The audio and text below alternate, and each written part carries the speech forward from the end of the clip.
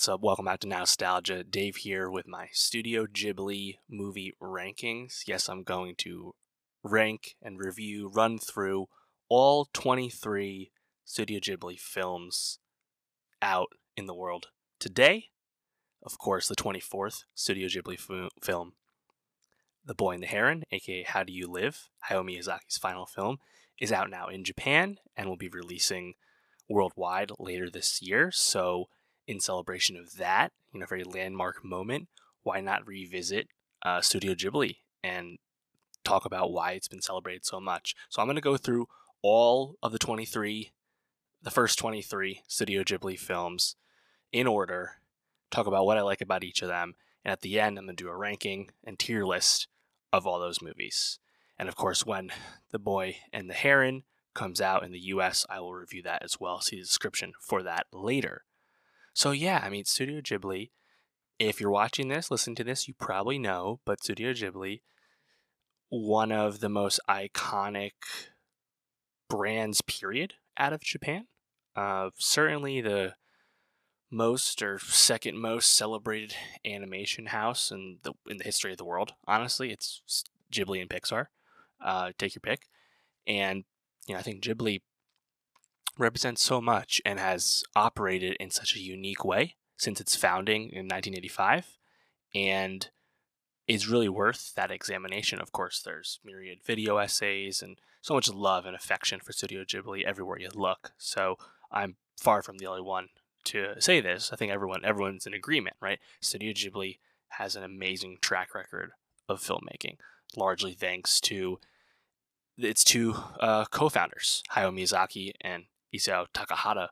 They just made some amazing movies, true visionaries, masters of their craft, and they've really delivered. And they've captured multiple generations at this point. And these are movies that really stand the test of time, reward multiple viewings and revisiting.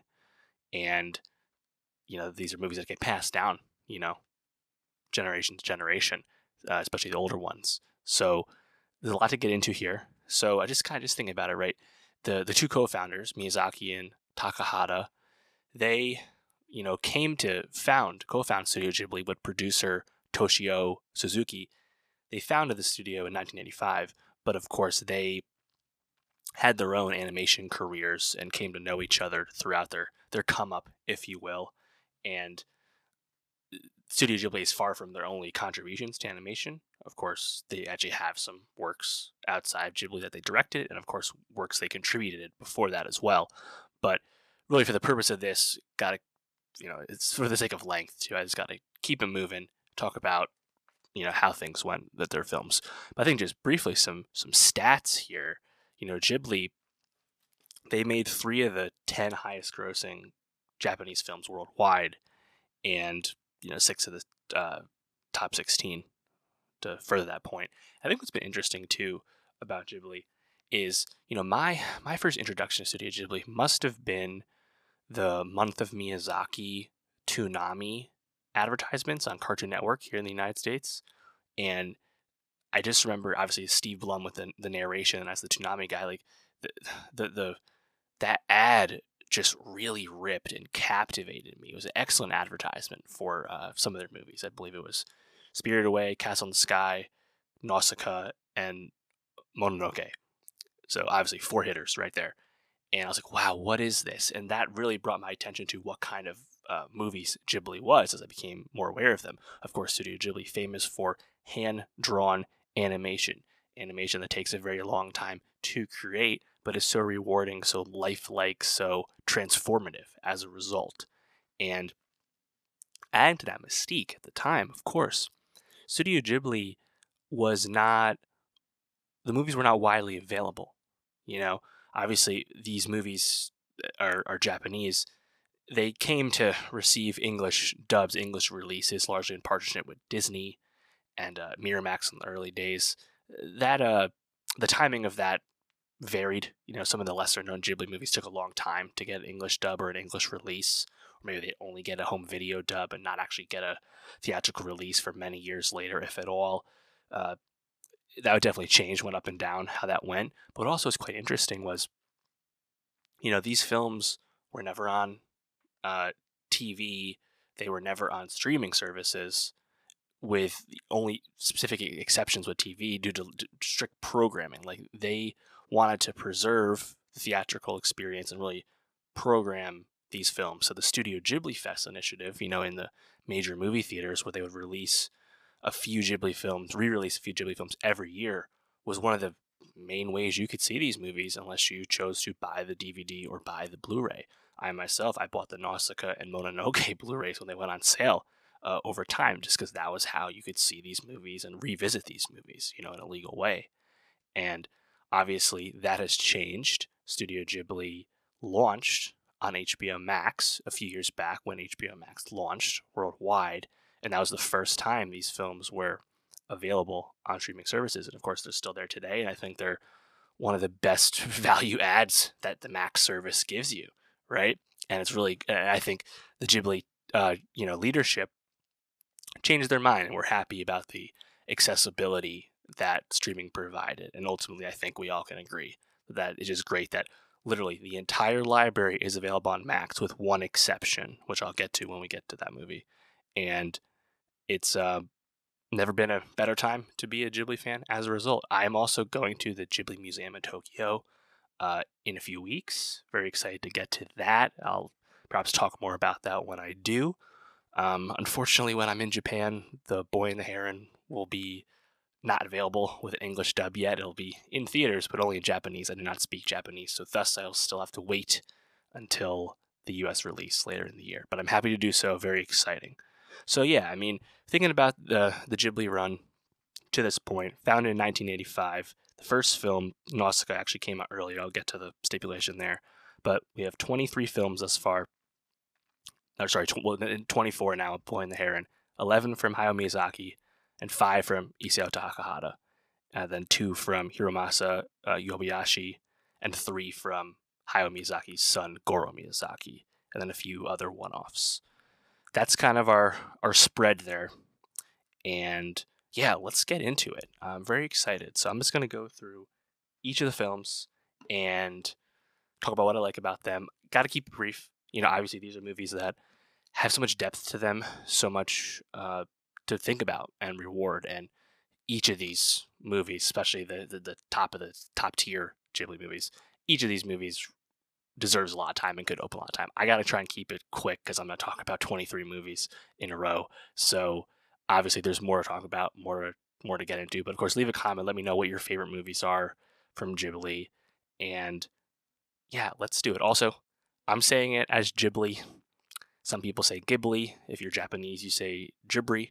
Hayao has talked about the pronunciation, where it came from. He actually took, I believe, an Italian word and pronounced it incorrectly. There's a whole story about that. People say it differently. You know what I mean. I'm going to keep saying Ghibli. That's how I always understood it, and I believe that's the generally accepted English pronunciation.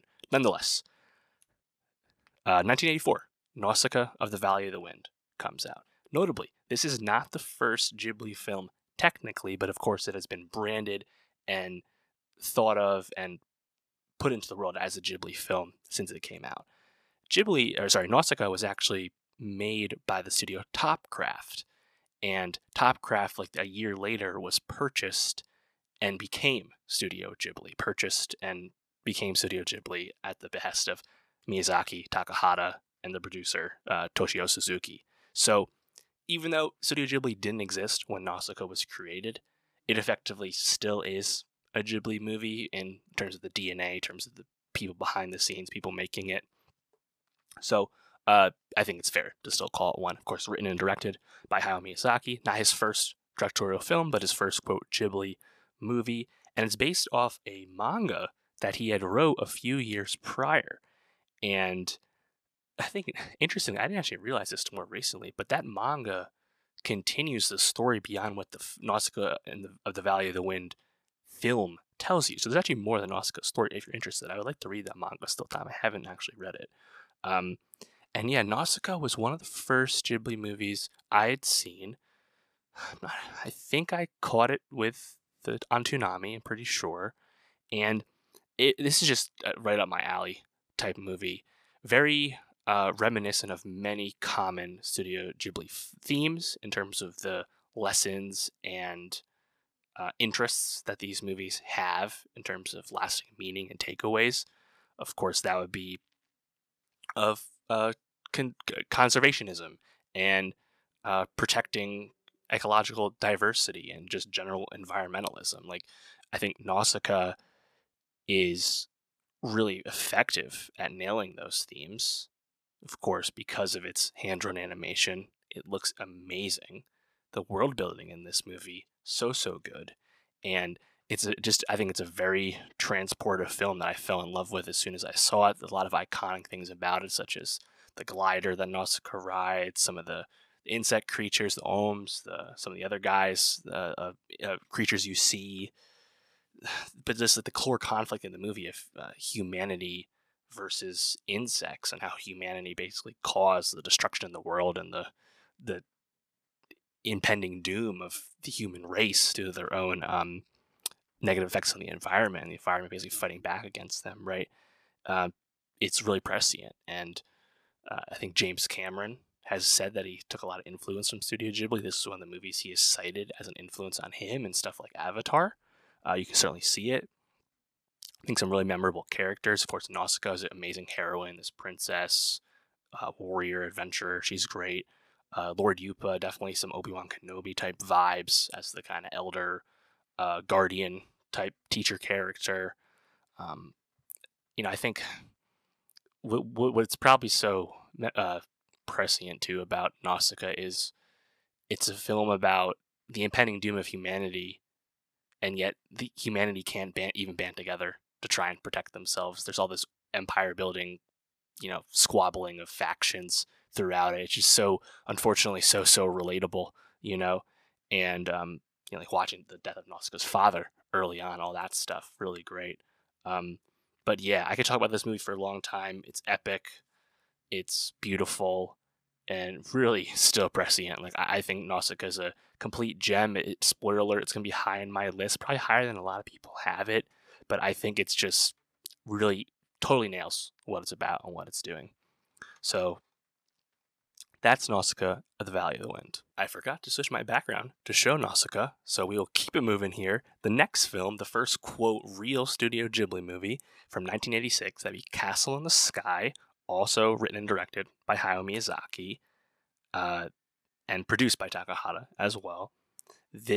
Castle in the Sky, the Japanese title is Laputa Castle in the Sky. There's a few Ghibli movies where the English or international title was slightly tweaked, but this is one of those. But Castle in the Sky, interesting because it's kind of like grounded in a semblance of the real world, semblance of reality. It's like the late 1800s, and I think it's a very interesting film for a few reasons. It kind of stands alone in a few aspects compared to the rest of the Ghibli filmography, where Castle in the Sky is like a true like rip-roaring adventure movie. It has tons of action set pieces, and action is not really something that you get in Ghibli movies. Mononoke has a lot of action. Other than that, it's not really a studio that tells stories with lots of action, but Castle in the Sky is like set piece to set piece to set piece for the most part. It has just kind of a rhythm that you don't quite see throughout the rest of the filmography. And it's pretty awesome as a result. This movie really rips, really good time. I think it's definitely a bit of an underrated one where it's not quite as broadly popular, as famous as some of the other high-end films, but I think it's like really awesome. Also notable that Castle in the Sky has one of the really true, like bona fide, like villain bad guys, and antagonists in its film. Most Ghibli antagonists are not as cut and dry bad as that. There's a few exceptions, but for the most part, there's a lot of gray area in terms of the both sides of a conflict in a Ghibli story. So a few things that make Castle in the Sky a bit unique. But yeah, just kind of this story of these two legitimately children as our leads, Pazu and Shita, and just the kind of the journey they go on. There's airships, there's spies, there's a pirate gang, there's a lot going on. But I think the movie moves at such a fun pace that it really progresses in an awesome way. Like Dola and her gang, I think, is really memorable. And they're a more typical Ghibli film with their position as bad, but by the end, they're not nearly viewed as that way by the characters or by the audience.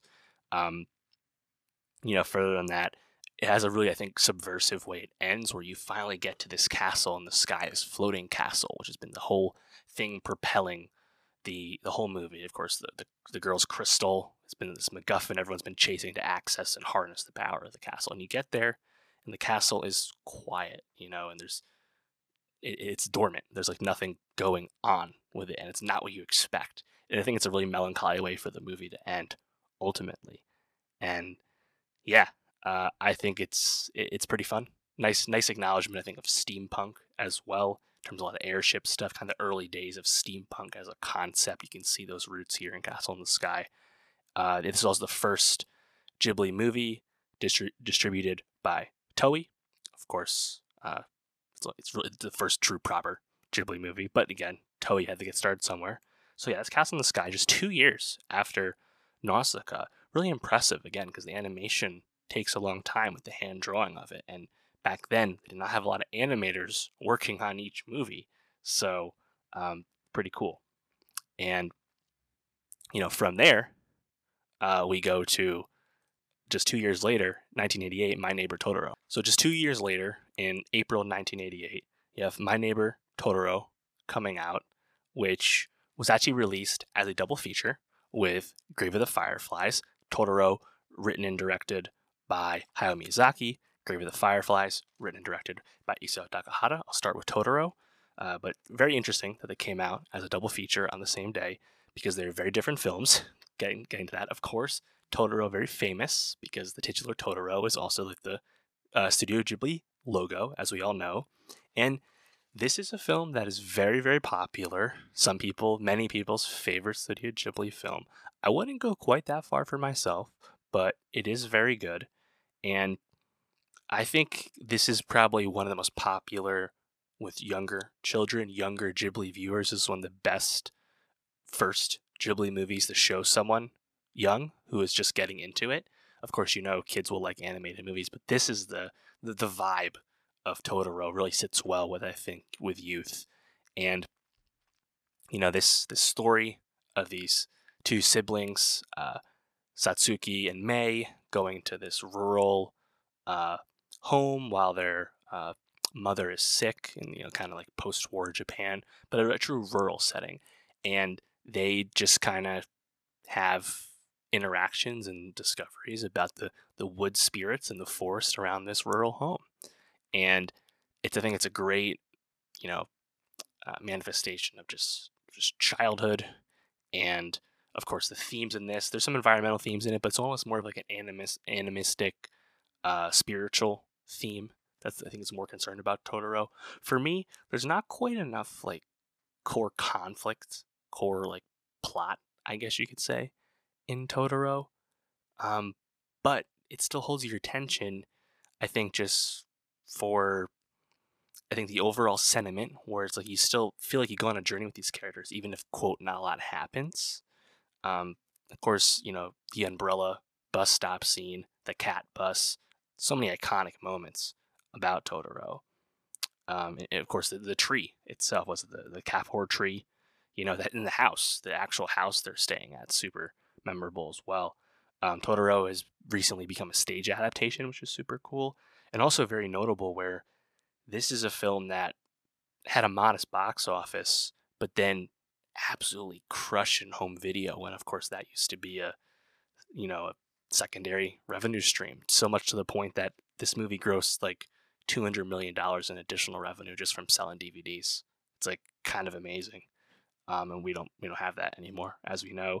But yeah, Totoro, it's not my favorite, but obviously it's really good. I think it perhaps stands a bit alone for it being really effective at being like a vibes Ghibli movie and being able to succeed as one of those.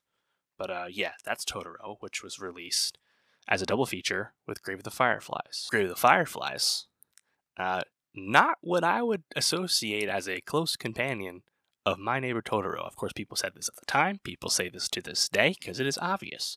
Grave of the Fireflies is a war tragedy film. Very dark, very sad, not for kids. Totoro, made for kids. How these were conceived to be a double feature, completely lost on me, but that's what happened in April 1988. Funny enough, this was written and directed by Isao Takahata, his first film for Studio Ghibli, and it's based on a short story. But this is a tough one. This is a film about, in 1945, the bombing of Kobe, Japan, at the end of World War II, and we are with these siblings, Seita, a teenage boy, and his young sister Setsuko, and their father is off in the Japanese Navy, and their mother gets grievously injured and quickly dies as a result of the bombing of Kobe, and thus Seita and Setsuko, they are orphans, and this is literally about them trying to survive on their own in the aftermath of terrible tragedy that has affected their whole community. And if that sounds sad, it is. It's an incredibly devastating and gutting movie about, this and Seita, old enough to understand the gravity of what's happened, trying to protect his sister and keep her spirits high and not immediately just bring her into this hard world and not necessarily trying to let her down easy with stuff, but also literally struggling to make sure he can take care of his sister and keep her alive and keep her healthy and things of that nature. Yeah, this is a tough one to watch. It's very sad, but to me, it's one of the best Ghibli movies easily. It is so affecting. An amazing war movie. Really shows you the pinnacle of animation. I think what's so impressive about it too is the way it starts off is we see Seita, his body discovered dead in a subway station. We know this ends poorly. Just makes it even that more haunting to watch. It's really about like being with the spirits, the fireflies, and like revisiting this story. It's not going to end well. And there's so many moments that stand out to me. Of course, them, Seita and Setsuko, briefly shacking up with their aunt, who grows to quickly resent them for their, obviously extra mouths to feed, super cold to them. And then when they go on their own, find this, this riverside cave, trying their best to survive by, stealing from others and selling their dead mother's clothing just so they could buy rice. Like, it's tough. Of course, going to hide when air raids happen. Seita eventually using air raids as an opportunity to steal from people because no one will be around. Like the rationing, getting to the point where it doesn't matter if you found anything to sell. There's no food to buy. Like it's a brutal movie and really effective. Though I think it's really impressive. Notably, this is the film Grave of the Fireflies. Is the film that's not on Max. It is not in that streaming catalog for Ghibli movies. And the reason for that is that this was not produced by the Ghibli parent company, Tokuna Shoten. This was actually produced by Shinchosa, I believe is how you say it, which is the producer of the short story the film is based on. So as a result, the distribution and the rights with this film completely different. Disney never actually had North American distribution rights for Grave of the Fireflies. Its first English language release was not until 2016. So as a result, it's been hard to find. It's been on Hulu in the past. It's not really on a service right now, but it's currently uploaded on YouTube in poor quality, but it's legit. It's like the whole movie's there in full if you want to watch it that way. I believe it's rentable, but this is one of the harder ones to access to this point. But I think certainly worth seeking out. I think it's a really special movie, despite the fact that it's a major downer. But yeah, that's Grave of the Fireflies. Again, mind-blowing that this was released alongside Totoro. Doesn't make any sense, but that's what they did. Next up, we have Kiki's Delivery Service from 1989, written and directed by Hayao Miyazaki. This was the #1 film in Japan in 1989. And yeah, Kiki's Delivery Service, great Ghibli entry, of course, very popular. This is a movie I like quite a bit. And I think this one also has a few notable specifics to it where it stands out from other Ghibli movies for a few things. This is a film about Kiki, who is a young witch who, as part of her, witch training, moves away from home, moves to a new town to kind of become the resident witch, ingratiate herself to this new community, and kind of complete this coming of age. That's what this movie is. It's a coming of age story, as we know. Kiki goes to this new town, doesn't know anyone. She's only brought Gigi with her, her talking black cat.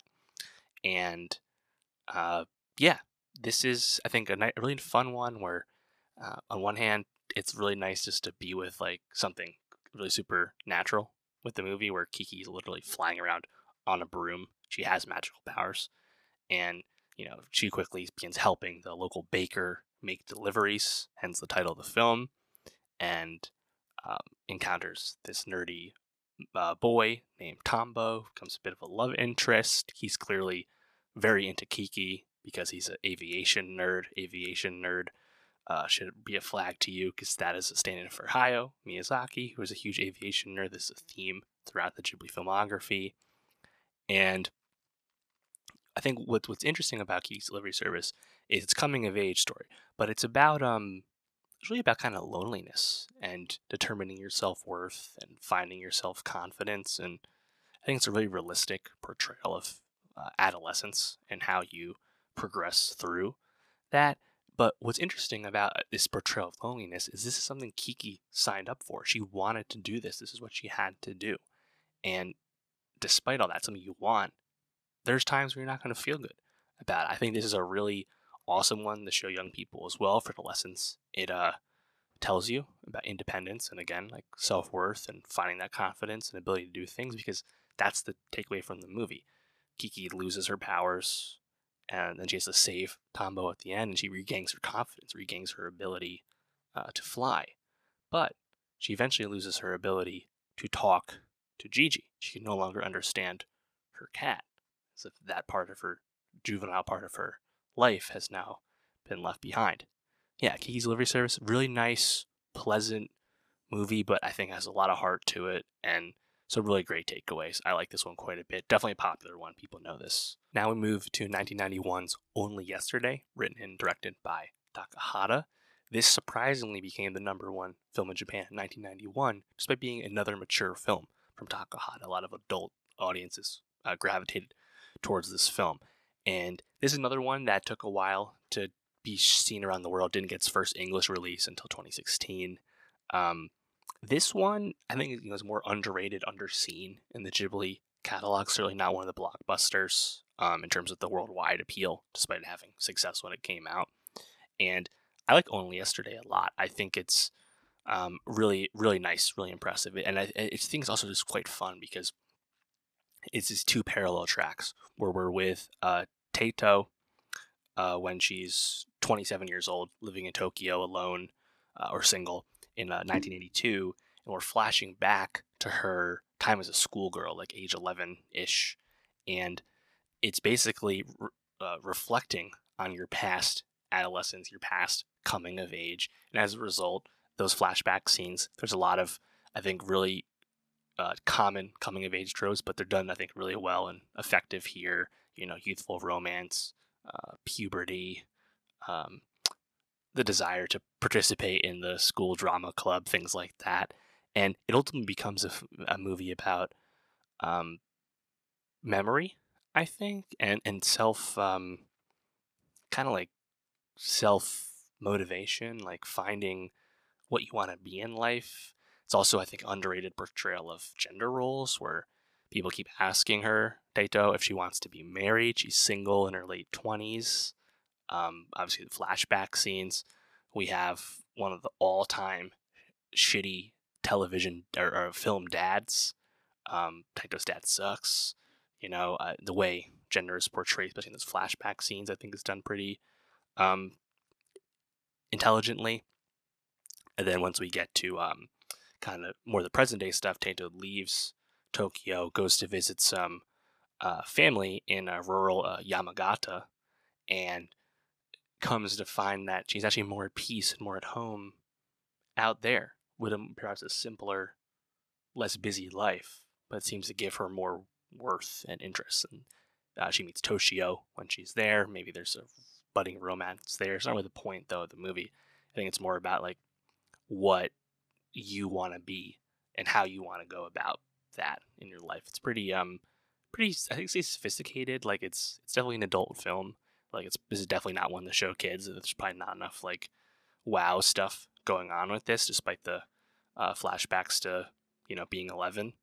But yeah, I like this one quite a bit. This is the first film that Toshio Suzuki had like a lead producer credit on, and he would follow up basically the entire run of Ghibli films from here on out and be like the producer on the films. But yeah, shout out Only Yesterday. I think a definitely underrated Ghibli entry. Just 1 year later, 1992, we have Porco Rosso, written and directed by Hayao Miyazaki, the #1 film in Japan for 1992. This is one of my favorite Ghibli movies. I love it so much. Probably the most overt, first really overt example of Hayao's love of aviation. Hayao Miyazaki came from a family involved in the aviation business. This really influenced, of course, the Ghibli name, which I believe is from a Italian airplane company or airplane model of some kind, something like that. And then Porco Rosso, this is a film, it's just a love letter to kind of the romanticized, flyboy stuff that we had in Hollywood in the past, And I think this movie is an absolute blast, where it's set in, modern times. We're talking like, I think it's like 1929-ish, basically the interwar period between World War I, World War II.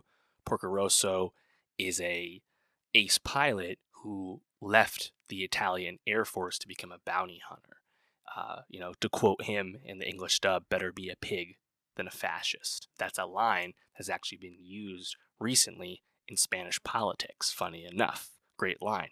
And he says the word pig because Porco Rosso has been cursed with a pig's face. He, of course, was a human. And despite all that, man, it's kind of like a rip-roaring, like, Casablanca movie at times. Like, there's, like, noir intrigue, and I think the animation is so beautiful. The dogfights look great. The whole concept of, like, aquaplane, seaplane pirates attacking shipping vessels and passengers, then having this bounty hunter, independent figure in Porco protect the community and get paid as a result. Like, it's a great stuff. And the conflict's really fun, where Porco gets shot down and he has to basically sneak away to north. He's in the Mediterranean, sneak away up north to Milan and get a new plane or get his plane repaired. And while all that, of course, he left the Italian Air Force, so he is on the run from the Italian secret police. So there's a lot of espionage and intrigue with that. I really love the movie theater scene he has where he talks with the police officer contact. And the rise of fascism in Italy, of course, real thing.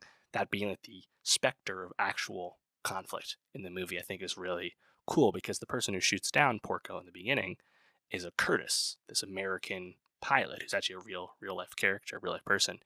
And Curtis is played as like this buffoon, but he's not the real bad guy. He just happens to be the antagonist of Porco in the moment. The real bad guy is, of course, the fascist takeover of Italy, funny enough. And yeah, I mean, I think as it progresses, it has a really awesome, I think, use of female characters, where all the mechanics making Porco's new plane, all women. Porco's love interest, she kind of runs this like island hotel bed and breakfast bar haunt where like all the pirates hang out, all the other people like Porco hang out, and she's fixated on Porco. Like there's just a romanticism to this movie. It feels really timeless to me. A lot of funny stuff too. Like I love the child hostages in the beginning jumping around the pirates who quote kidnap them. So funny. Back when all the pirates they want to like go gang up on Porco in the beginning, and their quote like line when they don't want to get shot down by this obviously ace pilot who's better than them is my plane has engine trouble, is like the bitching out line. That's so funny. When he returns to the Mediterranean towards the end of the movie, the ambush scene that the pirates ambush him at his hideout, really fun. The dog fight's fun. The fist fight that Porco has with Curtis and this big to do after they have this fight, like that's really great. And ultimately, it doesn't have a fairy tale ending, right? Porco doesn't become human again, right? Like the setup for this being Beauty and the Beast was right there, but it doesn't happen. And despite all that, it doesn't feel any less effective as an ending or satisfying to the viewer, because that's not kind of what the movie was. The movie was, you know, telling you Porco, yeah, he's a bit of a chauvinistic pig, literally, you know, but he had a good heart in the end, and that's kind of what it was about. Funny enough, this movie was originally conceived as a short for Japan Airlines, and then Miyazaki ends up making it into a full-blown movie. I think this one's incredibly rewatchable. Just has a really great charm to it, and as a result of it being about airplane dogfighting, it has a lot of fun action to it too. So I'm a big fan of Porco Rosso. Next up, we have 1993's Ocean Waves, known in Japan as I Can Hear the Sea. And Ocean Waves was directed by Tomomi Mochizuki. This is the first Ghibli film not directed by Takahata or Miyazaki, obviously. And this was conceived as a way for Ghibli to make something, have the younger staff at the studio make something, also get them experience and whatnot, but also make something a bit cheaper. And despite all that, apparently this movie came in over budget and late behind schedule, funny enough. But this movie ended up coming out on TV in Japan in 1993, and definitely as a result was a bit of a under-remarked upon entry in the Ghibli canon for sure. Short film at only 72 minutes. The animation I think is nice, but it's more of a traditional, almost like television anime visual. It doesn't quite stand out quite as much as some of the more visual flair you expect from some of the big Ghibli films. And I think that's partially because this is just a film set, in real life. I believe we're in Kochi, Japan. They go to Tokyo at some point, but just set in real life. And it's about a teenage love triangle. That's really what this film's about. You have Tatu and Yutaku, these two friends, and they both kind of get ensnared by this girl they encounter, Rikako, sorry. And in a sense, a lot of these characters are a bit stocky, a bit archetypical. It's a pretty brisk movie, so there's not a whole lot of depth to color in. But I don't know, I really enjoy the mess of this love triangle. I think it's really enjoyable. On one hand, there's so many red flags with so many things going on in these relationships, but I thought it was a really fun watch, even if it's probably ultimately an unspectacular movie. There's nothing amazing about what's going on, but I found it incredibly entertaining. Just kind of watching everything go up and down, the fights that happen. The trip to Tokyo is incredibly tough to watch, as Rikoko basically uses Tatu as a prop for her ex-boyfriend, and yeah, I found it pretty engaging. There's one notable gratuitous shot of a female tennis player and her chest bouncing behind a t-shirt, and it's they couldn't help but get the horny anime shot in there. That's nowhere else in Ghibli, but somehow this film has something like that you associate with anime generally. That really stood out to me when I saw it. I was like, wow, can't believe we have this in here. Yeah, I think Ocean Waves pretty solid. By the end, when they have the gathering of a lot of the students out to eat towards the end, I thought it was pretty fun. And yeah, I like Ocean Waves. Probably a bit of a hot take. It's not too popular, but I thought it was pretty solid, honestly. Next up, we have 1994's Pom Poko, written and directed by Isao Takahata, #1 film in Japan in 94. And this one is quite fun, a quirky film. This is about anthropomorphic raccoons who, due to the expansion of human development outside Tokyo, these raccoons must fight for the survival of the forest they live in and protecting their community and their lives. And of course, a classic, very familiar example of environmentalism in a Ghibli film. But this film has a lot of, I think, quirks to it. Set in the 60s, 70s time when the Tama Hills development is happening outside Tokyo and all this forest clearing is happening. And these raccoons have to fight back. And, this is a movie that I enjoyed. I think it's a bit too long. It's over 2 hours. Has a lot of narration, which I felt was a bit distracting and makes it come across as underwritten. Um, it never quite becomes the like guerrilla war movie I wanted it to be, where the raccoons are just fucking with the humans and stuff. It has parts of that, whether they're being more violent or just being like really like devious and like scaring humans and stuff, because these raccoons have powers where they can manipulate their bodies and do great things. I wish it was more of that, to be honest. It kind of gets away from that and gets a bit repetitive at the end of Act 2 and the Act 3. We get introduced to these Fox characters who have found their own ways to ingratiate themselves to human society to survive. And the transformation stuff is fun. I think what's kind of interesting is like there's not really like a true like lead protagonist in this movie, but there's a lot of like supporting characters, and there's some quirky stuff, some fun visuals. At one point, the raccoons literally use their like testicles to like curb stomp. It's really funny. Um, I wish it was like a little different. Like, I wish it was like wound slightly like a different way, but it's still pretty enjoyable, pretty fun. And because again, at the end of the day, it's a classic story, right? It's like these underdogs trying to fight back any way they can to survive, and really fits in the Ghibli worldview. So like, I think Pompoko is fun. It's a good watch. I just think it probably could have been a lot better. It could have been a special movie if it was done a little bit differently. But for what it is, it has some really fun elements to it. So shout out Pompoko. Next up, we have 1995's Whisper of the Heart, directed by Yoshifumi Kondo. And this ended up being the only film Kondo directed for Studio Ghibli, because he unfortunately tragically passed away in 1998 at the age of only 47. He was largely talked about as kind of an heir apparent to Miyazaki and Takahata, so very sad, what could have been type thing. But Whisper of the Heart, which was the number one film in Japan in 95, like many of these Ghibli films will now be at that point if you haven't caught on.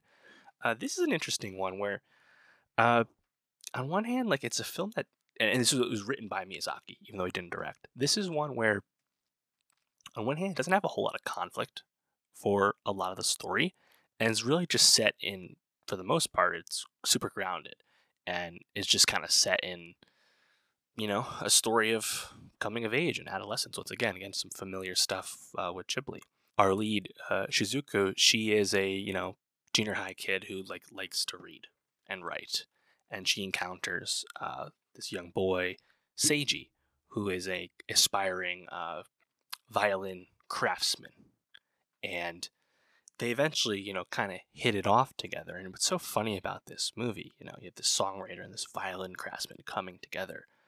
What's so funny about this movie is a key aspect of the story is John Denver's, of course, famous smash hit "Country Roads," a song that world renowned. It's been covered by hundreds of artists. People know the song, and Shizuku is like tasked with like writing like new lyrics to the song, and it's so funny how her and Seiji kind of like make fun of the lyrics and talk about the song. I just, it was so funny, especially now, like watching the movie Whisper of the Heart, knowing how still present Country Roads is as a song in just general culture. I thought it was really funny that it had such an integral part to the core of the plot here.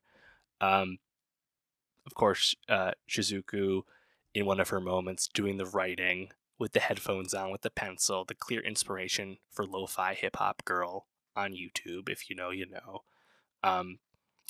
Whisper of the Heart, ultimately, I think the lesson is really nice. It's another good one to show kids, because it's really about, I think, pushing yourself and motivating yourself, and finding out why you want to do what you do and why you want to find that success. And I think that's a really nice kind of lesson. Of course, there's teen angst in this. Of course, there's other coming of age stuff, but like the core beat of it, I think, is a nice like sub genre of Studio Ghibli like lessons and takeaways. To me, it's not like a special Ghibli movie. I think some people really ride for it. I certainly am not at that level. I think it's solid. I think it's good, but compared to some of the other ones, I have this a bit lower. And that's kind of how the Ghibli filmography goes, where there's very few of these movies you'd call bad or even close to bad, but the bar is very high, when you have some of the greatness that we've got with this franchise, this filmography, the studio. Whisper of the Heart also ended up having a spin-off film a few years later, called The Cat Returns, which I'll get to, based off the Baron, which was the name of this cat figure in the film. And there's some fantastical elements to Whisper of the Heart at the end. The poster has Suzuku and being in the red coat on the broom. That's a brief, dream sequence. It's not really that kind of movie, Like, I think some people that probably at the time saw that poster and they're like, "Oh my God, it's like Kiki's Delivery Service again. Let's go." It's not really that kind of movie. I guess thematically it's similar, but it doesn't have as overtly magical stuff as Kiki flying on the broom. But Whisper of the Heart, I know this one has a lot of fans. It's actually it's been adapted into live action as well. This is not the only version of it. But yeah, that's Whisper of the Heart, 95. At last, we've made it. 1997, Princess Mononoke, the #1 film in Japan in 97, the #1 film in Japan of all time at the time. Princess Mononoke is the most epic film Ghibli has made. Massive scale, massive conflict, massive violence, massive blood. This is the most violent film Ghibli has made. It was their first PG-13 movie when it came out, and this was of course, as I said, massive hit in Japan, and it's a complete masterpiece. I absolutely love this movie. This is something that really captivated me when I first saw the visuals for it, back in the day. And man, I think it's special for so many reasons. I think people know this is one of the most popular Ghibli films. This is also a movie that, did big in Japan, had a pretty unsuccessful North American release, but ultimately became the bridge for Japanese films in a certain sense, finding future box office success in the United States, and also made, 250 plus million additional home video revenue off DVDs. Sold 4.54 million DVDs by 2007. This is a film that is probably the most famous example of Ghibli's relationship with Disney in terms of getting North American distribution and dubbing. Neil Gaiman famously handled the English dub of this film and also helped protect this movie from Harvey Weinstein, who was, overseeing the distribution of the film at Miramax. Harvey wanted to cut this movie up. It's long. He wanted to make it shorter. Ghibli allegedly famously sent a samurai sword to Miramax with a note that said "no cuts." Ghibli is very protective of the versions of the movies that they make. Anyway, yeah, this is an epic movie. Violent, dark, but still has all the Ghibli themes that we love. It's about environmentalism. It is also about loss. This is a movie that when it ends, both sides have taken heavy losses. There is not a lot to necessarily feel great about at the end, even if both sides have kind of agreed to let the other be. It's also so epic and still because it's literally about gods and demons. The English dub, you have Keith David as the narrator. You know how great of a voice he has, so excellent. And yeah, I think just kind of the story as it goes, where you have Prince Ashitaka of the Amishi people.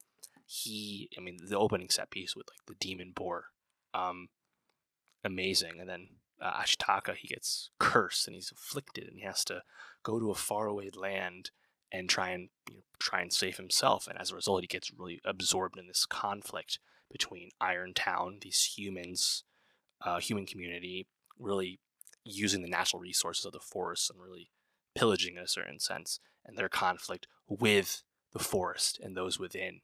It's this huge epic conflict, and Ashitaka comes to this conflict and can see both sides of it, and he was coming through solely personal means too. I think there's so much depth to this film, and where it goes, I think it's really great. Where again, this is one where I think loneliness and going into a new place that Ashitaka does, familiar theme, right?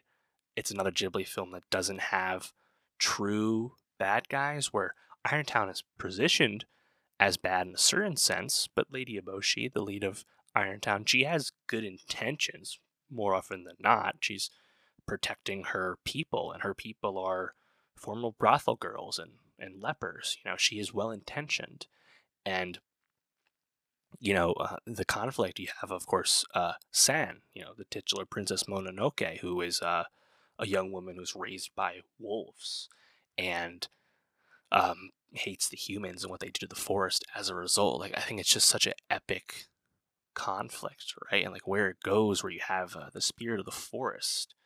What happens to the spirit, I think, is so kind of moving, right? And this is a movie that has so many unique visuals, whether it's Ashitaka's elk mount, of course, San riding the big white wolf, um, the spirit with his human face really sticks in your mind. Um, the Irontown people with their very primitive firearms, I thought really stood out. Everything that happens with the boars, the what's it called, the ape tribe, and how kind of opaque and mysterious they are. They can't be reasoned, but they're also hard to see when they're animated. When the spirit becomes the Night Walker at the end, like the way Ashitaka, when he kind of like uses his curse for power and catches arrows and decapitates people or removes their arms with his firing back, like it's pretty epic, man. And I think what makes you sit with it is just, again, those environmental themes that you really sit with, because it's like you want to like make things stop, but you understand like why people feel the way they do. And Ashitaka doesn't like get with San at the end. San goes back into the forest. Ashitaka agrees to help Irontown rebuild, and like it's not what you thought it would be, after all this loss. I don't know. It's one that I think really sticks with me. Again, Cameron said this as an influence. This is a movie that I think is just really special. Really rewards repeat viewing. The visuals alone just back it up. Even if you want to watch it more casually, I think it's really great. This was the first animated film to win the Japan Academy Prize, their top film award, and largely celebrated as, I think, one of the greatest animated films ever, just because of how, I think, sophisticated it is, despite, quote, being animated, and I should have said this was made by Hayao. And yeah, I mean, I think there's very little in this movie that doesn't work. It's also incredible world building. There's an emperor that gets name dropped in this movie. We don't see him. It's not what this movie's about, but he's there. Like there's, I think that the cultural resonance of the peoples you see really stands out. There's so much to Mononoke. There's a lot of additional scholarship that you should look into about it. It's a really special movie. Next, we have 1999's My Neighbors, the Yamadas, written and directed by Takahata. And this is definitely a unique Ghibli film because it's a clear visual departure from the animation we expect. It's actually a comic strip style of animation. And it's very, I think, kind of vague and not super detailed in what it's animating and what it's not. And to me, this one doesn't work for me. Some people like it. It's like broadly well received, but it didn't work for me. I think partially the visuals just really took me out. I didn't like the animation style. Not so much that it was different, but just so that I thought it was pretty opaque.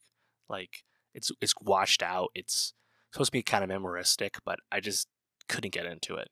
Also, the storytelling, it's really just kind of a series of vignettes about suburban family life, and it's based on a manga, and it was just kind of mundane to me. I also thought the parental figures in the film had some really annoying personality traits, and some of the stuff with the kids are fun. Some vignettes work better than others, and a bit sentimental the way it ends, but I don't know. This one, I mean, to follow up Princess Mononoke with this, and what's coming next after this as well. Like, I don't know.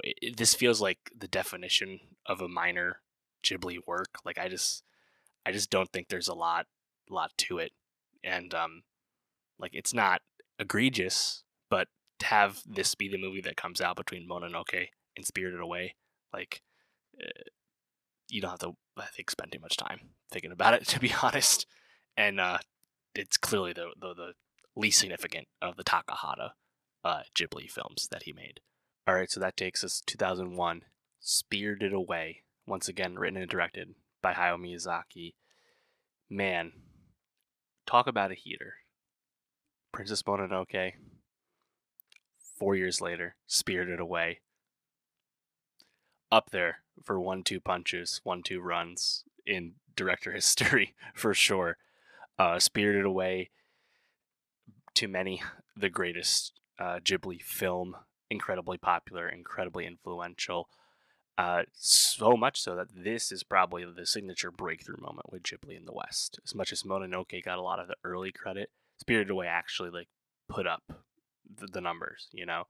Highest grossing Japanese film of all time at the time, $395 million, held that record for 17-ish years until Demon Slayer came out just a few years ago to beat that, and that was off only a $19 million budget, huge hit. Also winning the Academy Award, winning the Oscar for Best Animated Feature, the only hand-drawn animated film to do so, and the only non-English language winner to do so. Or before that, of course, it was the first animated film to win the Golden Bear at the Berlin Film Festival. And just recently, in 2022, the new version of the Sight and Sound poll, Spirited Away, number 75 all time, and the greatest films of all time. So much pedigree, so much clout, so much admiration for this film. And yeah, I think for an incredibly good reason. Spirited Away is fantastic, and there's so much to it, which I think makes it so special. In a sense, the core plot, you could say, is straightforward. You have this young girl, Chihiro. Her parents get turned into pigs, basically, and she gets effectively trapped at this bathhouse for spirits. And she must find a way to escape, must find a way to turn her parents back to human form, and escape, and return to actual life. And if not, she'll be stuck in the spirit world. And despite all that, like, this bathhouse, one of the great creations in, like, animated film history, I would say. So much to it, so much visual flair, so many different types of characters, all the different spirits, the workers at the bathhouse. There's so much going on in such a lifelike and lush way, and that, I think, makes it's so ripe with wonder. There's these notable set pieces, quote unquote, for Spirited Away, where you have the I forgot what its name, the spirit who smells, who all the workers are really frustrated that he showed up. That whole sequence. You have, of course, No Face, who gets let in by Chichiro, and then kind of starts terrorizing the bathhouse. Of course, Yubaba, the witch, the quote bad guy of the film, running the bathhouse, and the fear of her. The stuff in the boiler room with the soot spirits.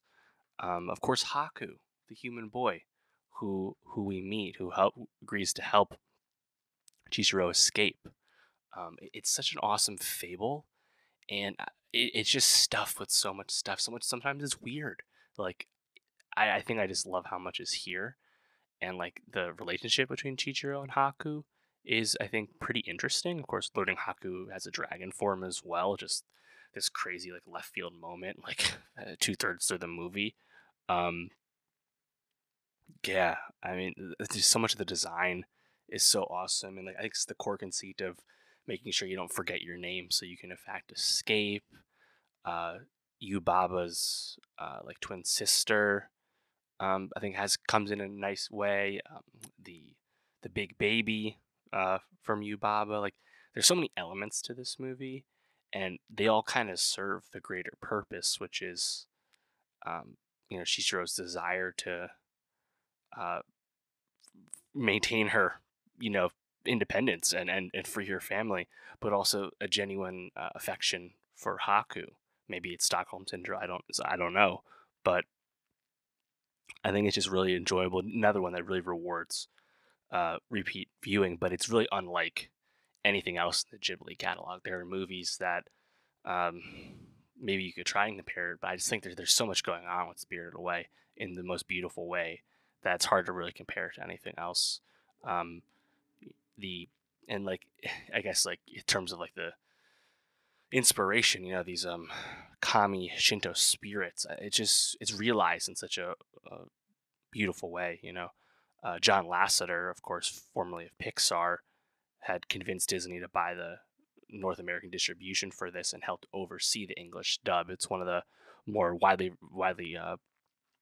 celebrated English dubs of a Ghibli movie, where the voice acting really fits the tone of the original text, and even the dub line deliveries match the mouth movements of the animation. So like so much care put into that, which is of course what you want to see.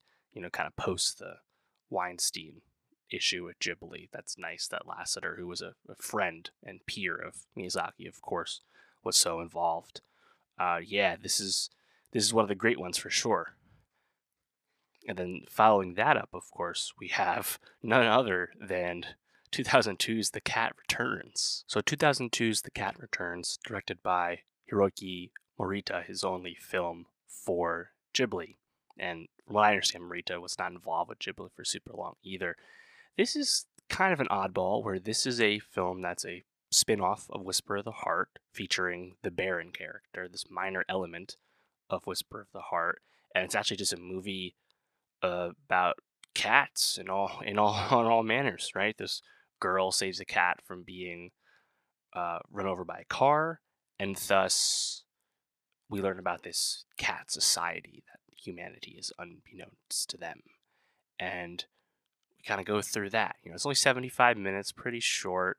Originally commissioned as like a cat short for a theme park, another one of those like testing ground type films.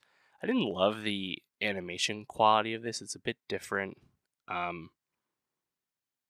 Yeah, I mean the cat parade early on is pretty amusing. The Cat King having like Secret Service was pretty funny. And the Cat Kingdom concept and the prince, it's all fine.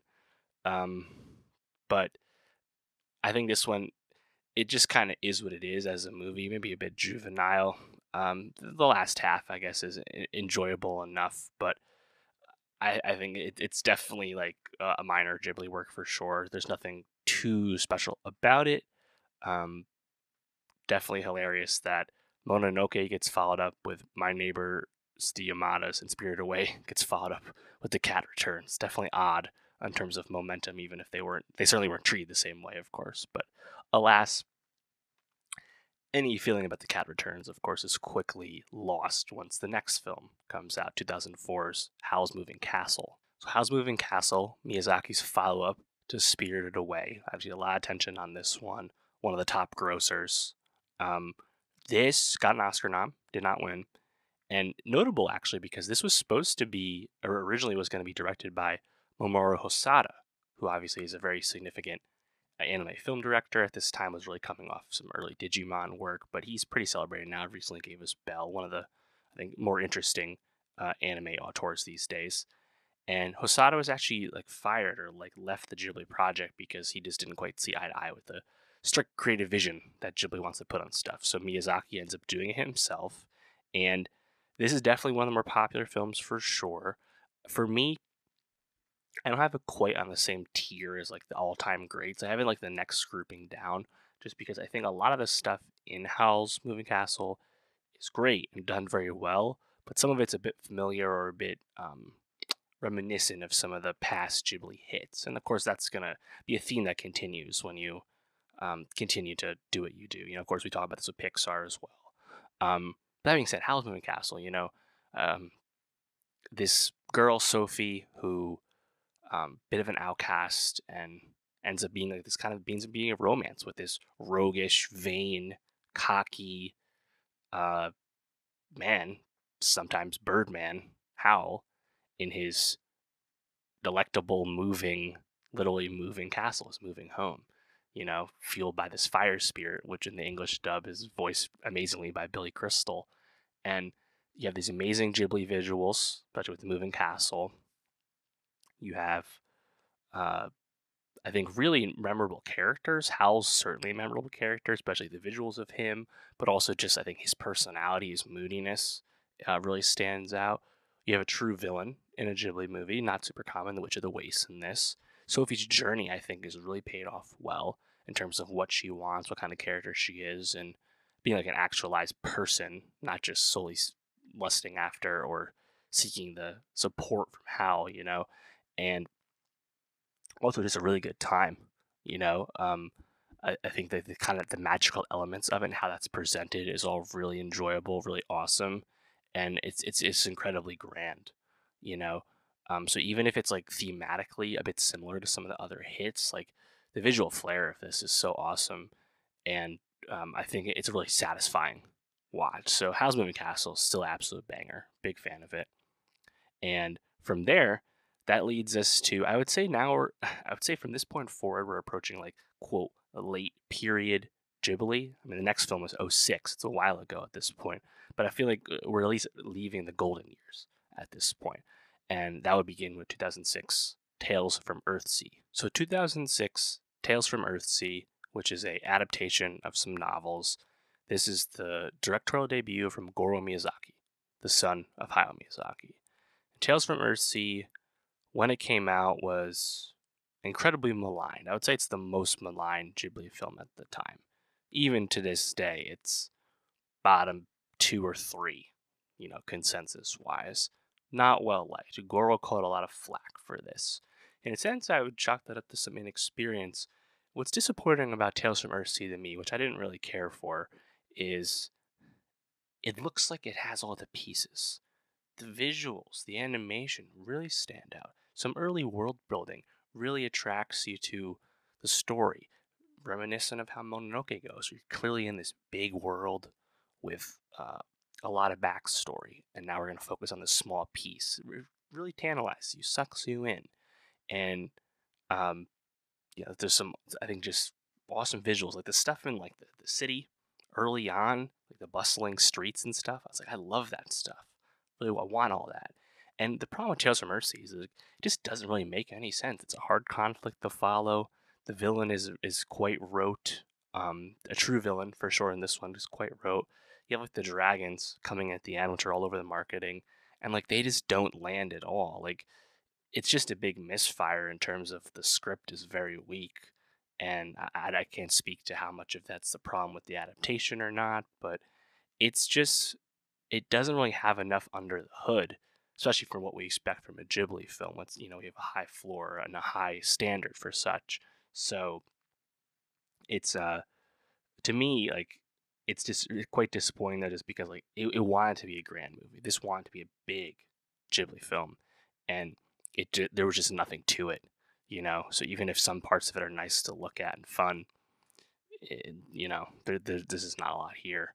So tough going for Goro. He'll make a few more, which we're about to get to, but yeah, that's Tales from Earthsea, followed up in 2008 by Ponyo. So 2008 we have Ponyo, written and directed by Hayao Miyazaki.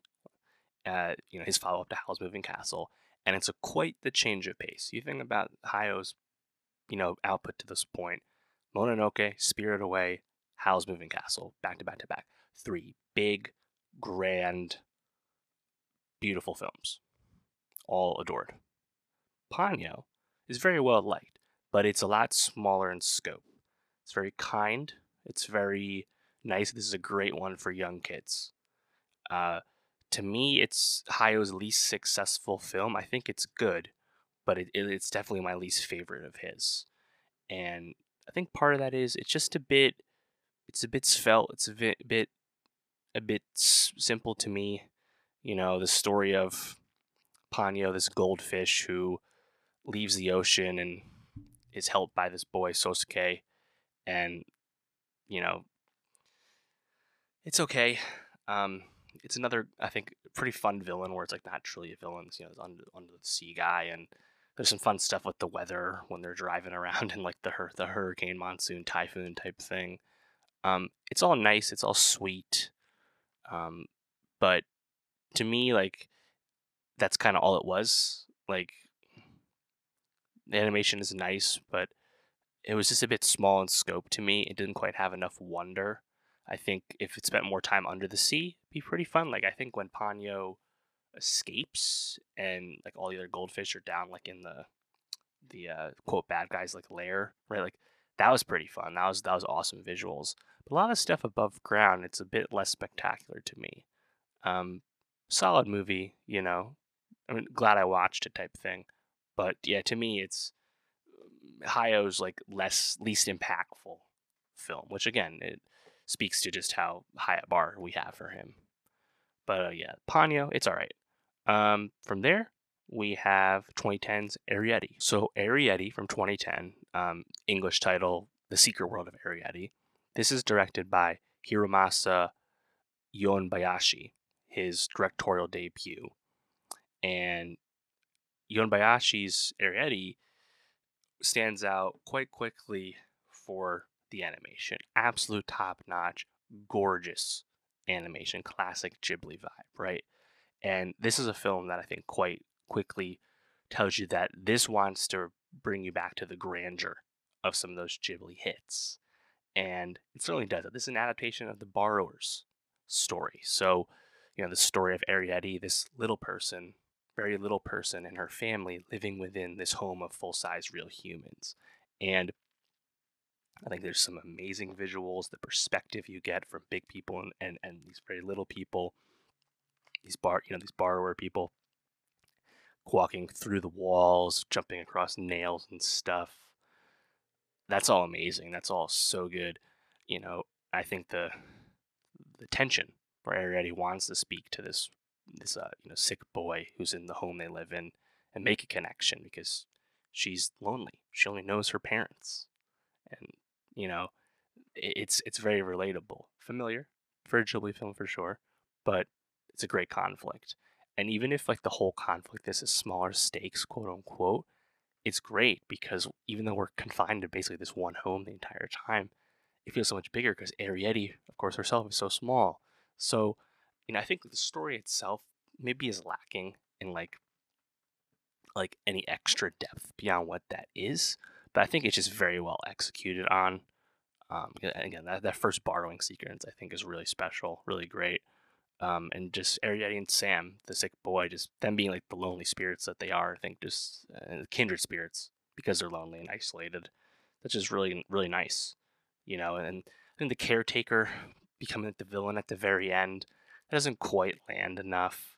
It would maybe you could have done some bigger set piece with the pest control people at the end, but overall, I think it's quite fun. This notably is Hayao script, even though he didn't direct. 149 million worldwide, but 18.8 in the U.S., making it the highest grossing Ghibli film in the United States, and the 15th highest grossing Japanese film worldwide, 5th highest grossing Ghibli film worldwide. So very successful. And I think even if it's clearly like not a top tier Ghibli film, there's a lot of love for this. I think that's just the relatability of the character motivations, the gorgeous animation, and just kind of the fun set pieces. So shout out Arrietty. Yonbayashi would direct one more film for Ghibli before spinning off and making Studio Ponic in the years to follow. And then from there, just 1 year later, after Arrietty, we have 2011's From Up on Poppy Hill, Goro Miyazaki's second film. So 2011's From Up on Poppy Hill, Goro's second film after Tales from Earthsea. This is pretty solid. I'd say this is the best Goro Miyazaki film. Set in post-war Yokohama, 1964. It's a small story, and I think that's probably the biggest criticism to it is there's not a lot going on with this film, which is kind of a nice story. Not grand, not deep per se, but enjoyable. I think the our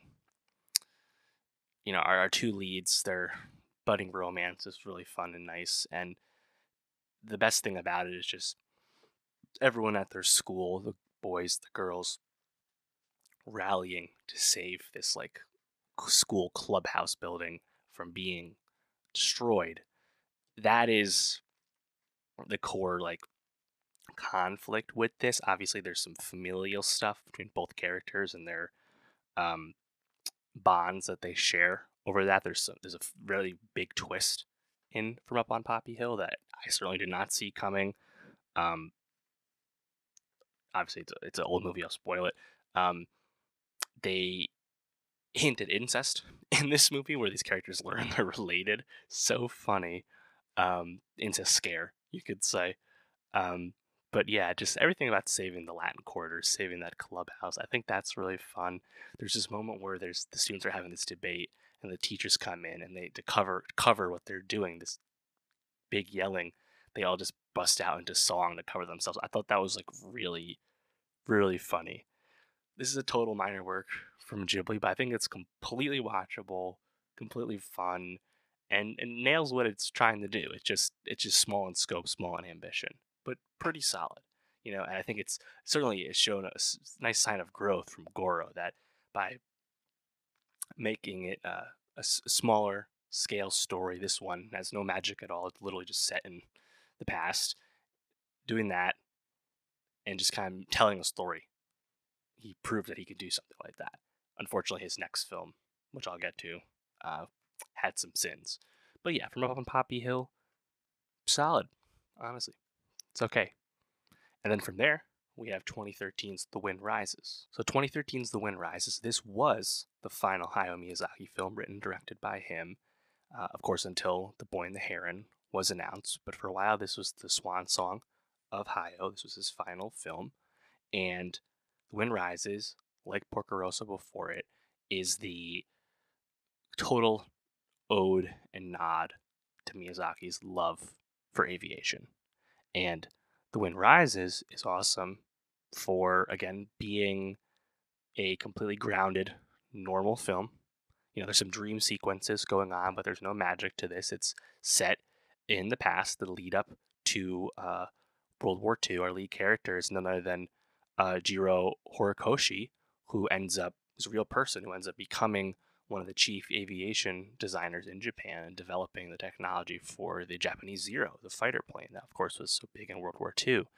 And in the lead up to this, of course, he's experienced the Great Tokyo Earthquake, amazing sequence in this film. And then the economic downturn before World War II, leading to World War II. All the stuff where you see Jiro visualize his airplane designs and just truly being a genius. That's all really cool. And I think ultimately what makes this such a poignant film from Miyazaki and a fitting retirement film when it was still that was that clearly the movie grapples with when you're an artist, in this case, a designer of airplanes, right? When you're an artist, you can't control what happens to your art. Of course, Jiro's designing planes in the Empire of Japan, right? They flash forward to the end of the war, kind of skip over the war itself, but they flash forward to the end of the war, and there's all this regret of things wasted, right? And even though he had all these great designs, he was able to achieve his dreams, it was used in an ill-begotten way, of course, in World War II. And I think it's a pretty moving thing. Of course, there's some fictionalized stuff about the Jiro story here. He had the love interest who is sick. What happens with her, I think, is very touching in terms of her decisions. It's fun to see Jiro interact with the Germans and the Nazis, before the war, in terms of them. That was Dr. Junkus, the German plane designer. Yeah, I think, what was it? Werner Herzog was the voice as well, which is really cool. And my guy Hidetoshi Nishijima was the voice in from the Japanese side of thing. I love him. So yeah, I think this is it's pretty nice. I think my only gripe is I didn't really care so much for the dream sequence scenes. You have the Italian aviation designer Caprioni, another real person. He's kind of factoring in there. Like, I would have liked it if it was a bit more like strictly historical, just from the storytelling perspective. But I think it's a touching film. It's a moving film. Still gorgeously animated. Even if it doesn't quite have the flair of Porco Rosso. We're not watching the dog fights, but something like the test sequences when the planes take off and they succeed or don't succeed, that's all pretty compelling. And just it's clearly it has a love for aviation and the design of aircraft, and the Falcon flight test scene, for example. Yeah, so I think it's pretty compelling for sure. This was the 2013's number one film in Japan, got an Oscar nom as well, and was a fitting send off for Hayao. I think no one would have felt there was anything left to say, and now we have The Boy and the Heron. I don't know people like it. I haven't seen it, of course, yet. I'll be reviewing it soon when I get the English release. But yeah, that was for a while Hayau's last film. And then this very same year, we got Takahata's last film with The Tale of Princess Kaguya. All right, so we have 2013's The Tale of Princess Kaguya, the final film from Takahata, who would pass away a few years later. This film releasing in quick succession with The Wind Rises. At the time, Miyazaki and Takahata basically releasing their final films at the same time. Obviously, that was not the case with Hayao, but The Tale of Princess Kaguya is very widely celebrated. Oscar nom, complete critical adoration when it came out, and obviously got a lot of attention when it came out because Takahata hadn't released a film in almost 15 years. You know, My Neighbors, the Yamadas was the last one. So it had been a minute from him. And I think what stands out so much about it right away from the very beginning is the animation style. You know, it's very much this charcoal and watercolors type style approach to the animation where a lot of the background is white, but then when we see our subjects in color, it's so vivid and really stands out and communicates a lot. Whereas for me, I thought the washed out nature of the Yamada's comic style strip animation didn't work for me. Kaguya is so much different, so much better, just so rich. And this is adapted from I believe, like 10th century, like Japanese folk tale. What's it called? The Tale of the Bamboo Cutter. And has a pretty simple start and premise where this bamboo cutter, this man, he basically stumbles across this like glowing stalk of bamboo, and inside he finds this little baby girl who quickly develops very quickly into a toddler, into young adolescence in the matter of days. And the bamboo cutter adopts this little girl with his wife, and they kind of bestow her this like title of a princess. And there's just something about her, something that they're enamored with her. And meanwhile, the girl just wants to be a kid, hang out with the village kids around town and just be young, be youthful. And I think what's really getting into the themes of this film is, the father, adoptive father, he sees what he has in this girl and brings her to like the capital, or at least brings her to civilization, and has this kind of lust about him where he wants to raise his daughter in like high society and get her accepted and teach her the ways of being a like landed princess. And him and his family can profit off it as a result. That's never overtly said, but you can clearly see the lust and greed that's motivating this. And we have this naming ceremony where the princess is dubbed Princess Kaguya, and quickly there's this cult of personality around her where no one has seen her, but the tales of her beauty have gone throughout the land, and there's countless gentlemen suitors trying to take her hand, right? And throughout all of this, Kaguya does not want to do any of this. She does not want to paint her teeth black and pluck her eyebrows and never go outside and just be a, quote, like real princess. She doesn't want any of it. And yet, she finds her ways to, I want to say fight back. It's not that overtly open conflict, but her ways to push back on what's trying to be forced upon her. It's just a naturally rebellious streak. And I think the movie gets quite fun when these 5 like high-born, like lordly men all decide that they want Kaguya's hand, racing to meet her in her mansion, and that provides some nice humor.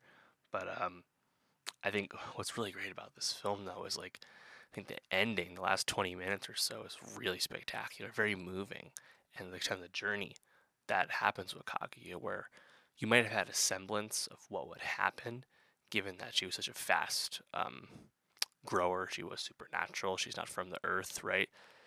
You understand, like, there's another shooter dropping, and I wasn't quite sure exactly what was going to happen when I saw it, but I think it's a very effective ending, the relationship that Kaguya has with one of the uh, boys from the village, Stamaru, when they reconnect over the years. I think that really lands.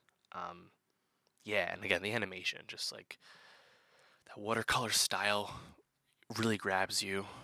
And there's a brief moment towards the beginning where a very emotional moment happens to Kaguya, and the animation really flips. It's like a total switch up, and it gets almost melts away into this more like sketched out, rougher animation to fit the dream sequence. And I think that was like really spellbinding. Um, this is actually, funny enough, the most expensive Japanese film of all time at 49.3 million, which is so funny to consider because most of the Ghibli staff at the time was working on The Wind Rises, which is more traditional hand-drawn Ghibli animation that you think of, right? Um, and yet this one really ran out the cost. There's actually a documentary about Takahata and the making of this film as well.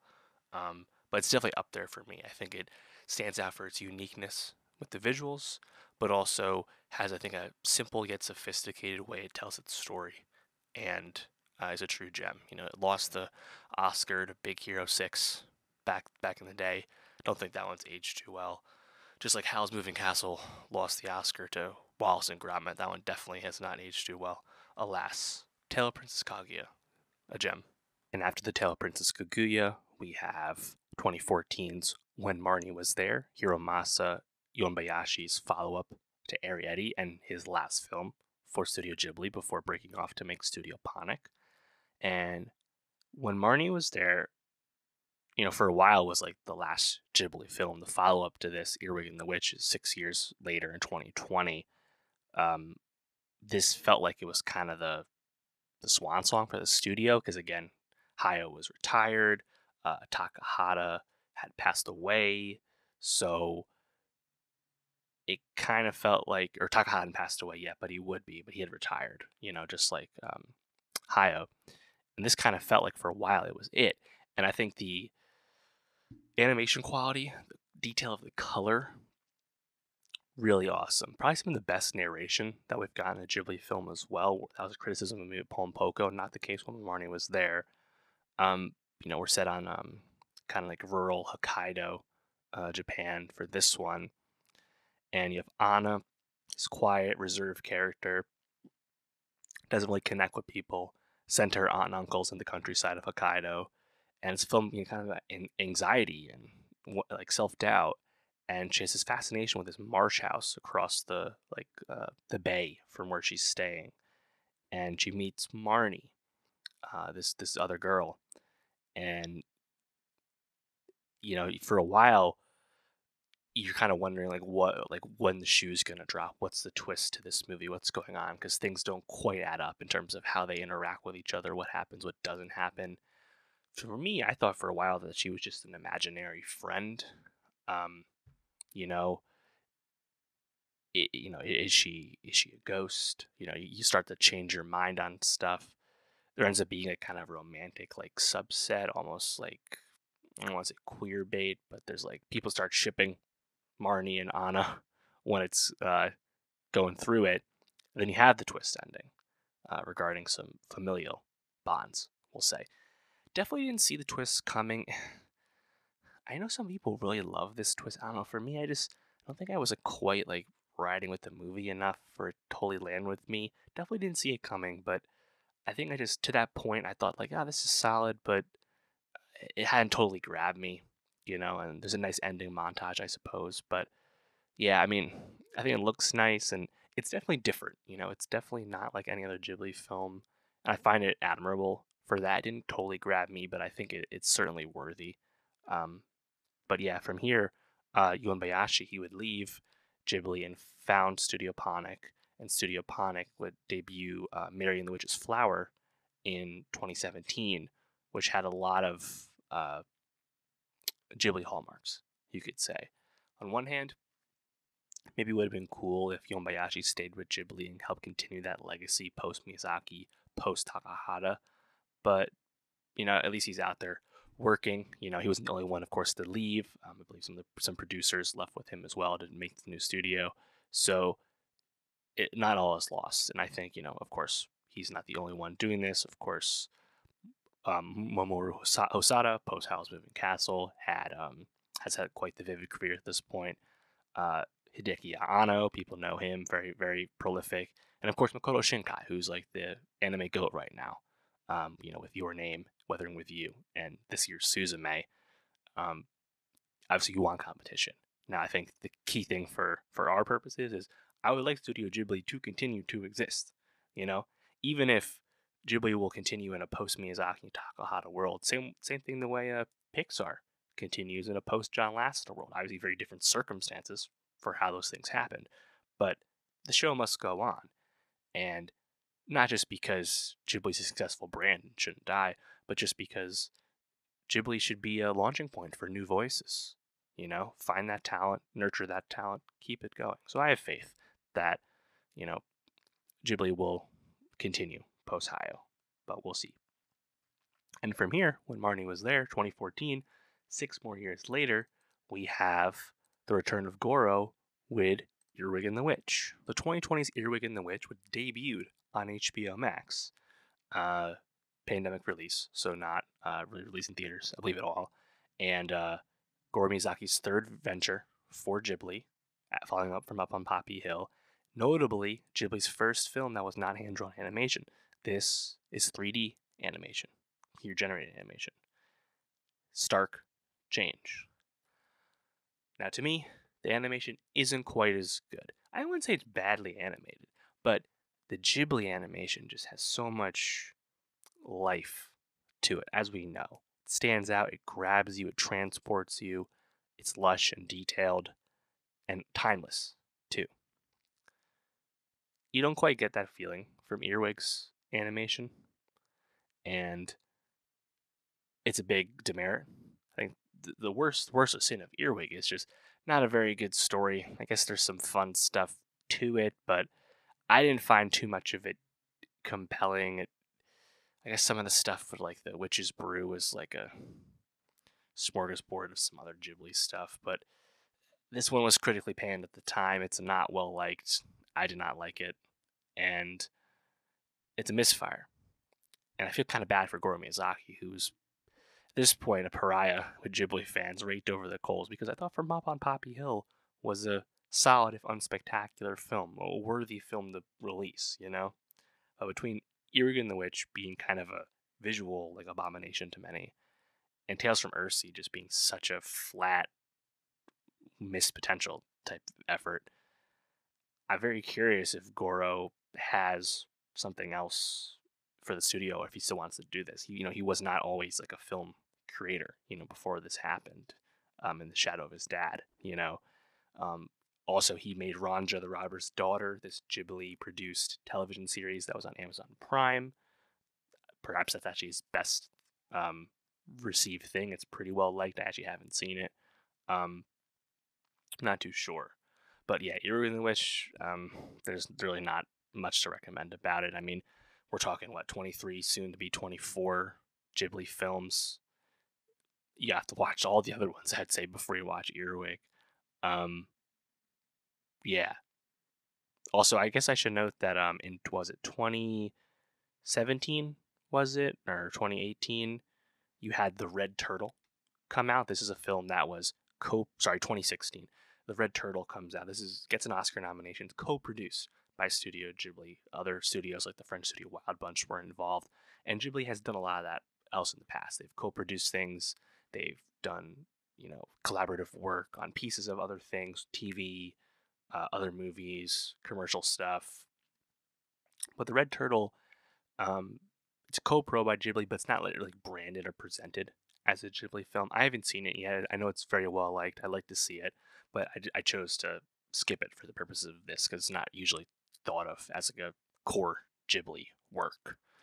But yeah, that's Earwig and the Witch, and that's the first 23 Studio Ghibli films. Again, I will be talking about The Boy and the Heron when it comes out. But now it's time to do the rankings, the tier list.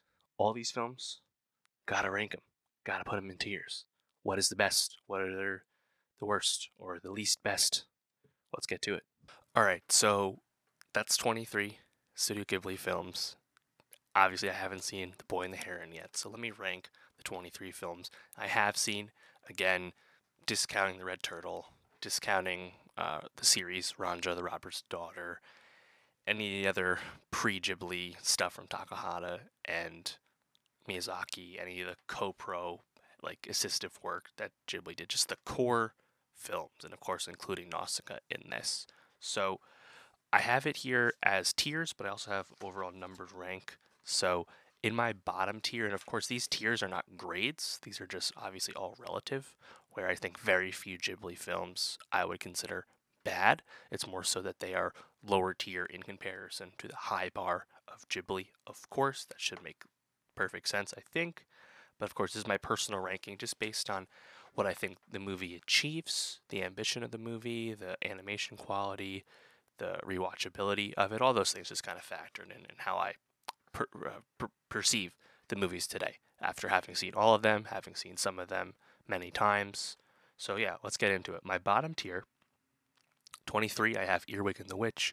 22, My Neighbors the Yamadas. 21, Tales from Earthsea. And 20, The Cat Returns. I really don't think Earwig and the Witch worked at all, so that's kind of an obvious bottom, especially with it being the animation style that does not work for a Ghibli fan. And then My Neighbors the Yamadas, which I also did not connect with that comic strip style. I think there's just not a lot for me to really latch onto with that one. Tales from Earthsea, another movie that I have it over the first two at my bottom tier just because I at least was intrigued by a lot of the early world building and the animation quality, but there's like not a coherent story here. And Cat Returns really just felt like a superfluous spin-off to me, and even if it's fine, I wouldn't call it bad, but it just never, I think, rises above just being like a perfectly okay children's movie. There's not a whole lot under the hood with The Cat Returns. So that's my bottom tier. So now moving to the next tier up, C tier here, we have number 19, When Marnie Was There, number 18, From Up on Poppy Hill, number 17, Pom Poko, and number 16, Whisper of the Heart. I think the only one here that's probably controversial, like lower tier, is Whisper of the Heart. That's a film that has a lot of fans. I've seen it routinely in many people's top 10s for Ghibli, so I'm quite aware that a lot of people really like that one. For me, Whisper of the Heart, it I think kind of the lack of conflict with it always kind of rubbed against me, and it felt a bit ordinary. I think it's a good movie. Earlier, of course, I said good things about it, but I think more so I have Whisper of the Heart all the way down at 16 because I think of the strength of other Ghibli films and not so much a slight against Whisper of the Heart. Same thing with Pom Poko, which I liked despite its faults. From Up on Poppy Hill, I also liked, but it's too simple and I won't say one note, but it is just kind of what it is, and it's okay at doing that. So not too ambitious. And When Marnie Was There, I also never truly connected with. So that's my second lower tier. Now moving up to the B tier. Number 15, Ocean Waves. Number 14, Arrietty. Number 13, Ponyo. Number 12, The Wind Rises. And number 11, Only Yesterday. To some people, this is very high. For Ocean Waves, I have it all the way up at 15, on my third tier. As I said, despite its, I think, simplicity, this one just really works for me. I appreciated that love triangle mess. I thought it was quite fun. So I acknowledge I'm higher on Ocean Waves than many, but I think it's a bit underrated. A lot of people talk about Whisper of the Heart as an underrated Ghibli movie. To me, Ocean Waves is an underrated film as well. And then, yeah, I think, Ponyo, as I mentioned, to me, that's the least successful of Miyazaki's films. Not that it's bad, certainly not. Arrietty, I liked it a lot. It's probably my favorite animation of this whole tier here. But, I think plot-wise, it's lacking a bit from the top of the top here. Wind Rises, I liked it quite a bit. Again, I think it's just the strength of what's to come has it this low. And Only Yesterday, another one that perhaps lesser seen to the Ghibli faithful, but also I would say underrated in the sense that I thought it was very mature, two-pronged storyline, and I thought it was just very effective at what it was trying to tell. Definitely a movie for adults. So that's my B tier. Now moving on to the A tier. My A tier is pretty long. Number 10, Kiki's Delivery Service. Number 9, My Neighbor Totoro. Number 8, The Tale of Princess Kaguya. Number 7, Castle in the Sky. Number 6, Porco Rosso. Number 5, oh, sorry, I messed that up. Number 8, Castle in the Sky. Number 7, The Tale of Princess Kaguya. Number 6, Porco Rosso. Number 5, Grave of the Fireflies. Number 4, Howl's Moving Castle. So, if I had more tiers to work with here with the tier maker graphic, I probably would have broken this down even more. Where, like, all the way at the bottom, I'd probably have Earwig and Yamada's and Earthsea all the way at the bottom, and then Cat Returns at its like own little bottom tier just slightly above. Similarly, with this top tier, right, I would probably break out Porco Rosso, Kaguya, Castle in the Sky, Totoro, and Kiki, slightly below Howl's and Grave. But, I mean, it's tough. I think I would happily move around basically this entire tier. That's the point of doing tiers, right? I think these are all very, very close. I think almost every movie in this list has been a top 3 for some Ghibli fan. Again, speaks to the strength of this filmography here. I guess to some, me having Totoro down at 9 might be a bit low. As I said in the beginning, Totoro's a movie I definitely have a lot of respect and reverence for, but it's never been my absolute favorite, even though I acknowledge how great it is. Part of me wants to have Kaguya a bit higher than this, although I just don't know if it's quite as relatable, or not so relatable, revisitable, or as like grabbing as some of the other stuff here. Like Porco Rosso, maybe that's high for some people, number 6, but to me that's just an absolutely great time. It's so good at what it is, you know. Grave of the Fireflies, number 5, Howl's Moving Castle, number 4. Part of me thinks Grave of the Fireflies is a stronger achievement than Howl's Moving Castle, but I definitely want to watch Howl's Moving Castle more than Grave. Obviously, they're two very different movies. Grave of the Fireflies is a big downer, obviously. I think it's a great achievement, but Howl's Moving Castle to me is a more rewatchable film, and it's one I've rewatched more. So I kind of go back and forth on those. You know, Castle in the Sky, very underrated. Kiki's Delivery Service, a gem. You know, I think this is a very strong tier, which of course leaves us with the very top tier, the S tier. Number 3, Spirited Away. Number 3, Nausicaa, The Valley of the Wind. Number 3, Nausicaa, The Valley of the Wind. Number 2, Spirited Away. Number 1, Princess Mononoke. My graphic is slightly off here. So I think for the longest time I had Nausicaa above Spirited Away, which is why the graphic is misleading. But I think Spirited Away is a slightly stronger achievement for sure, and I think to many, Nausicaa being in this S tier, Nausicaa being number 3, that's probably high to many. But to me, I fell in love with that movie the moment I saw it. It's always had a really special place in my heart, and I think it completely holds up in such a transformative film, transportive, amazing message to this day. I really, really adore Nausicaa. Spirited Away and Mononoke, though, I think if you're being objective, these are like the two goats, and there's really not a case for something else. Like, I don't want to hear someone tell me Totoro is better than these movies. It is not. You can like it more, for sure. It's not as good. Spirited Away, so unique for so many reasons. Such a visual feast, and also just so incredibly compelling. Talk about rewatchable. Spirited Away is a complete gem, just a masterpiece. And Mononoke, to me, again, the moment I saw that movie, I never thought like something like Nausicaa could be one up for me. And then I saw Mononoke, and like to me, that's the greatest anime film ever. One of the greatest animated films, period, ever. I think the richness and maturity of the themes in that film, combined with just the epic scale and the strong set pieces when you get the memorable characters, just so much to it. Yeah, man, love Mononoke so much. So yeah, Spirited Away 2, Mononoke 1, Nausicaa 3. I guess again, if I had extra tiers, maybe I'd have Spirited Away and Mononoke in a tier. Then below that, maybe I'd have Nausicaa, and maybe Howl's and Firefly's pretty close. And then I had the rest of my A tier again. Ranking's hard, but let me know, what is your Ghibli ranking? Because everyone has a different ranking. We're talking about 23, almost soon to be 24 films, to probably make a list of.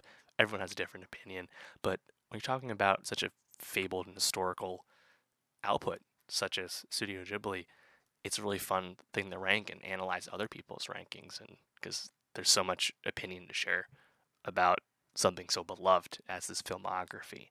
So very excited and happy that I buckled down and did this ranking. Obviously, this took a lot of time.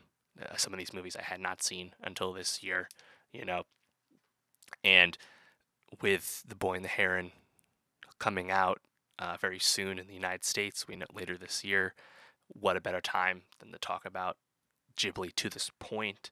So, of course, I will be reviewing The Boy and the Heron when that film comes out. Check the link below for that once it's out. Make sure you subscribe, of course, to get that, not miss it. YouTube.com/nostalgiapod, linktree.com/nostalgiapod. Please leave a comment about anything about Studio Ghibli. There's so much to talk about. What is your ranking? What is your favorite Ghibli film? What part of my ranking is the most wrong, in your opinion? I'd love to hear it. Yeah, and I gotta say, I'm going to Japan. I'm gonna hit the Ghibli Museum in just a few weeks. Very excited to do that. Actually, by the time you're hearing this, I'll have been to the Ghibli Museum. Get to see the short Boru the Caterpillar that's only shown in the museum. Excited about that. Hit that merch. That'll be fun. And what's so funny about me going to Japan now is The Boy and the Heron, aka How Do You Live, is the Japanese translation. That'll be playing in Japan when I'm there, but of course there's no English subtitles. There's no English dub for this movie yet. Of course, it'll happen when it gets the North American release, but that is not ready yet. So I don't have. I could see The Boy and the Heron, but I don't think it's wise to see a movie I literally can't understand. It'd be fun to watch the visuals, and I'm sure I'd love to come back and try and say, "Here's my review" without understanding any dialogue. That's probably worth something, but it's not as valuable as, of course, actual real review. So I think I'm just gonna wait. But tempting. But yeah, leave a comment. Let me know how you're feeling about Ghibli, and I'll see you soon.